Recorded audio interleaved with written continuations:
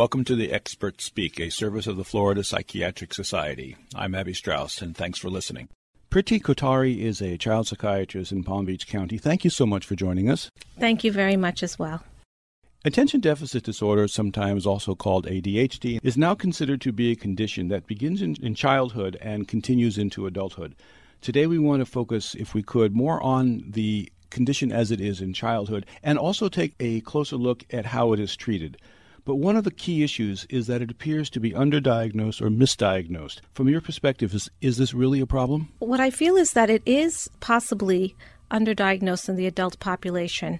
There's only recently been a thoughtfulness and understanding that this diagnosis is not just a developmental diagnosis that persists through pediatric years, but can persist into adulthood for a portion of the patients that experienced it earlier.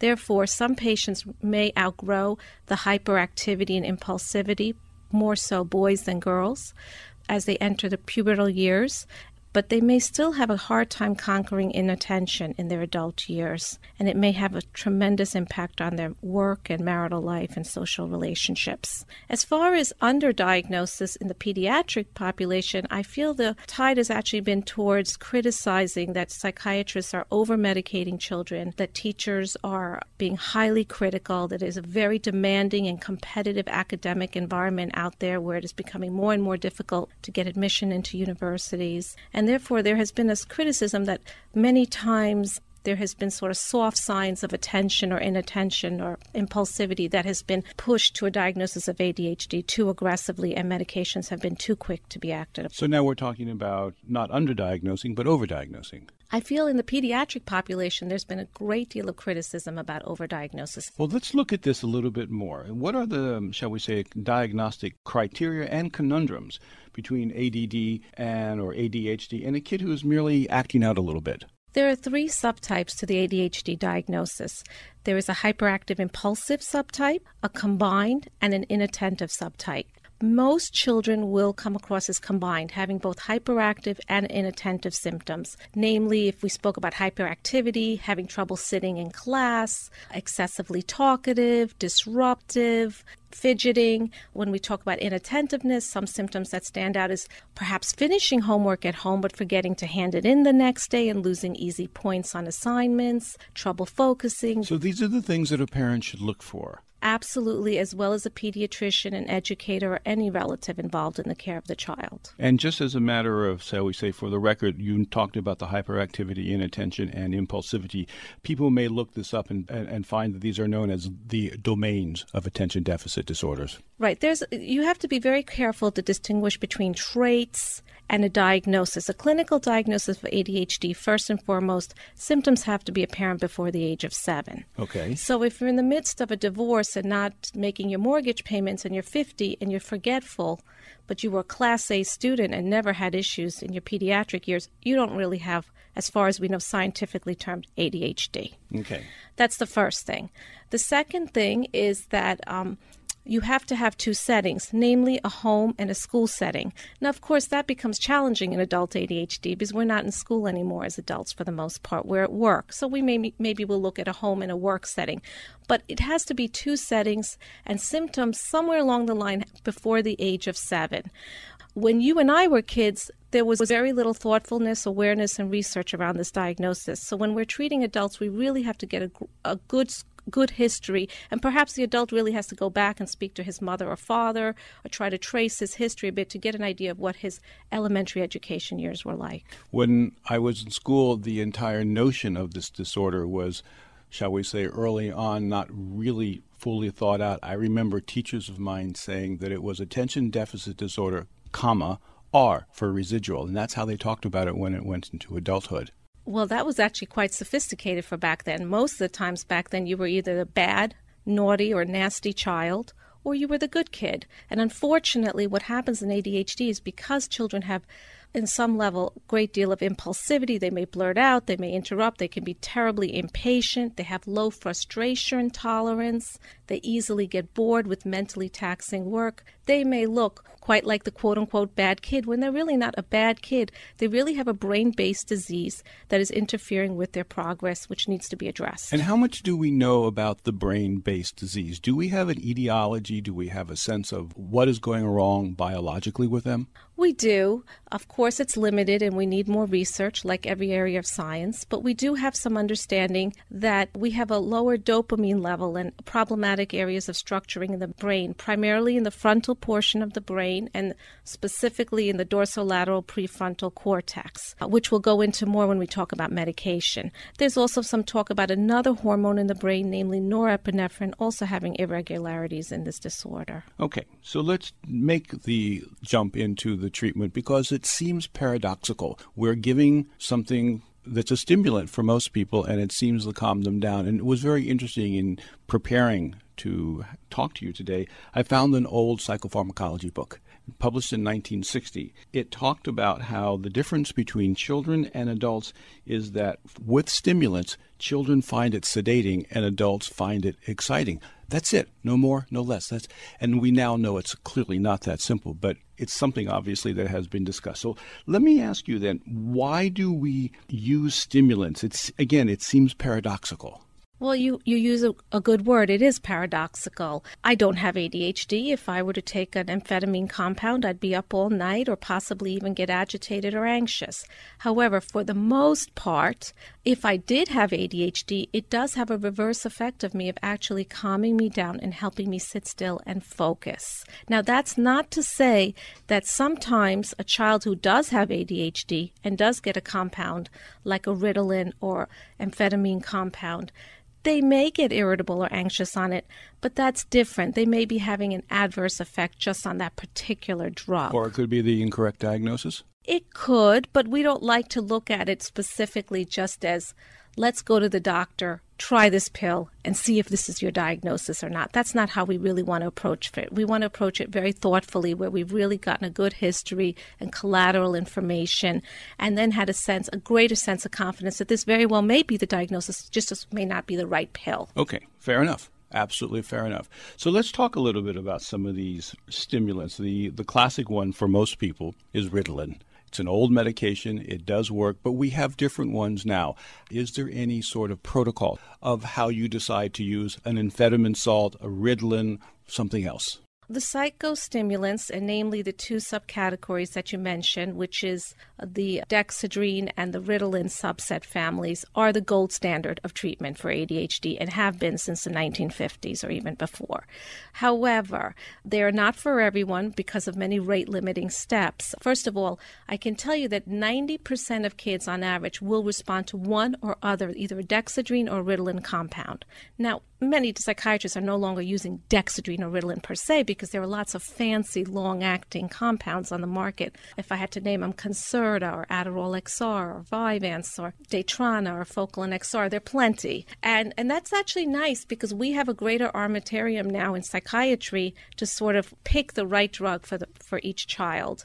But there are issues with the meds. They can, the most importantly, curb appetite. And I think it's a very maternal instinct to want to feed your kid and to worry about what your kid's eating at school. It's easy to get frustrated and worried about your child's development and progress, other than educational, but also medical. So decreased appetite. Sometimes the meds can decrease sleep at night if they're in the system too long. Many kids with ADHD, unfortunately, will not just have ADHD. With children looking more and more complex, and with so much discussion about autism and what's happening in the world out there with children looking quite ill these days with many psychiatric components, many children with ADHD might have a component of a learning disability. They may have some comorbid anxiety components. They may have a broad developmental classification of Asperger's or autism, which ADHD is a component of. So the children are relatively complex. And in a child psychiatry practice, by default, they're complex. Perhaps the first line of treatment in the pediatrician's office, he may have children who he sees who just have ADHD. There's also been a great deal of talk about looking at how far back we can go with bipolar disorder and obsessive compulsive disorders in children as well. So I agree with you. It is incredibly complex. It takes a very solid workup to make sure it's correct. When you start someone on a stimulant, does it work quickly? Do you expect results in a week, in a month? How do you dose it? I'm sorry, getting back to your prior point. We generally start with stimulants if we don't see any significant contraindications. Significant contraindications may be glaucoma, maybe a cardiac, either a congenital cardiac defect or a significant history of arrhythmia that's malignant in the family. There's some cardiac concerns with the stimulants, which might make us concerned. Perhaps if we have had severe growth retardation or issues around growth. So there's certain things that might hold us back from starting a stimulant. But for the most cases, we will start with the stimulant. Depending on the length of the school day, the demands of the family, homework time, the age and weight of the child, we may either start with a Ritalin compound or an Adderall compound, and namely maybe one of the brand names that I mentioned earlier. We may tinker a little bit if we don't have an initial response. We may either up the dose or switch the compound within the same family to another agent, but still within the same family, and we might fuss a little bit in that area. However, if we're starting to have continued problems, either response or side effects or safety issues, we're going to change families. And nowadays, what's been very exciting in the last couple of years is the onset of more and more types of families of other than stimulants to try for ADHD. And I want to get to that in a second, but a question comes to mind, and it's often asked to me, how long do kids need to be on the medication? Is it something that they're going to be on for the rest of their life? And what about this old notion that keeps popping up of the medication holiday, not doing it on weekends, not doing it during Christmas vacation? Is there any hard evidence to say that's a good idea or a bad idea? As far as the question about how long does a kid have to be on it, it's a $64,000 question. No one really knows. No one knows what kind of quality of ADHD you have, how it's being expressed. Is it something you might outgrow partially? Is it something you won't outgrow? And no one knows if you're going to be a chef or a car salesman or be in a profession that may not require such focus, or if you so getting back to your question, generally the answer is for the formative school years. If it's significant, moderate to severe ADHD, we're generally looking at some form of treatment throughout the formative school years and college. And then there'll be, there'll be a constant reassessment while this child is growing up, because families really do need to know that this is something they need to follow closely with their physicians. They need to work as a team. It's not that they just take a script and walk away. Absolutely. And the holidays? The holidays are sort of, that's sort of for each child a different story. There may be a kid who has no behavioral issues, just a component of inattentiveness, who doesn't eat very well on the stimulant. For that child, it may be very appropriate to take a break over summer vacations or hot weekends, and they'll function quite well. For other children who have significant behavioral component or who may be tolerating the stimulant very well without side effects, you may want to keep it year-round for greater benefit, not just academically, but socially, for their self-esteem, for their social development, for their family development. Okay, so this makes sense. Actually, it makes a lot of sense. Now, one of the things that's very exciting is that in the last couple of years, there have been some new medications. One of them is known as Strattera, and the other one is Intuniv, and it's also known as guanfacine. Are these medications the same? Are they better? Are they worse? Is it just a matter of them being different? How do we approach them? How does a parent know if it's a good idea or not to use one of the new ones? Well, partly the way they know is to work with their physician and ask lots of questions and make sure they're an informed parent. I think that both agents actually have an old story to them. Strattera works on primarily norepinephrine, and in the 70s and in the 60s, we used to use the tricyclic antidepressants. We used to use agents such as desipramine or nortriptyline. These are old antidepressants that used to have a nice effect also on norepinephrine, just like Strattera. However, those medicines came under a great deal of criticism because there were some concerns about sudden cardiac death in teenagers. Intuniv, again, is a long-acting agent off of an older medication called Tenex. Tenex and clonidine are actually old-school antihypertensives, blood pressure medicines that have actually been really revamped and used quite a bit in ADHD and been very successful. They not only have helped with focus, but they have a very nice effect on behavior, impulsivity. They can help with sleep, which is an issue for many of these children, as well as something we haven't talked about, which is tics or Tourette's, yes, which many of these kids. That as well. So they have a nice balancing sort of crossover. They also have a calming effect for those children who have anxiety components. So an Intuniv is very exciting because it's 24-hour acting. So there's a lot of beneficial qualities. So does it work at a cellular level in a manner very similar to the amphetamines? Not necessarily. All the meds obviously cross a blood-brain barrier and work on the central nervous system. The minutia of the mechanism of action is still being clearly detailed, but essentially it's working on alpha-2 receptors in the central nervous system and working to calm the brain down. It also can work indirectly through those receptor sites on norepinephrine terminals in the brain as well. So if a child is on an amphetamine and they're not sleeping well, that might be one reason to consider switching to the Intuitive? Yes, switch or add on. Okay. Okay. Many times,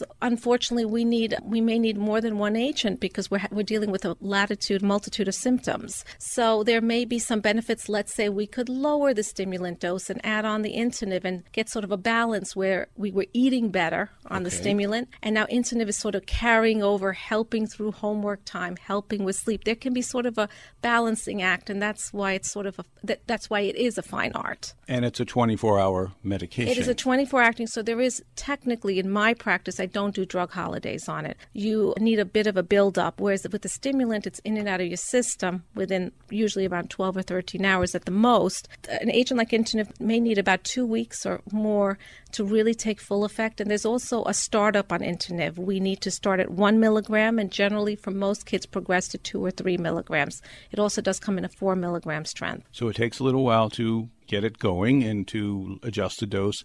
What's interesting is that not too many years ago in the history of psychiatry, when amphetamines and Ritalin and those types of medications were being used, they would be given to the child before they went to school, roughly 7, 8 o'clock in the morning. And then the medication needed to be repeated roughly noon or 1 o'clock. And there was a whole flurry of activities about getting the nurse at the school or some teacher to be responsible to give the child the medication. And that's one of the big reasons that the development of longer-acting medications came about. This is a 24-hour medication. It seems like we're finally getting at something more, substantive about total control of a condition. Right, because ADHD doesn't stop when school stops. And ADHD doesn't even stop when homework stops. There's evening routines. There's balancing acts between siblings. There's so many other things that are going on. This has only been approved now for children. So I would assume there will be clinical studies to see if and how it can be used in other age groups. I would hope so. But as we stand here today, it's only for children. Correct. We covered a great deal of territory, and I thank you. Dr. Priti Kothari is a child psychiatrist in Palm Beach County. She has taken us on a fascinating tour of a very complex area. Thank you so much for being with us. Thank you.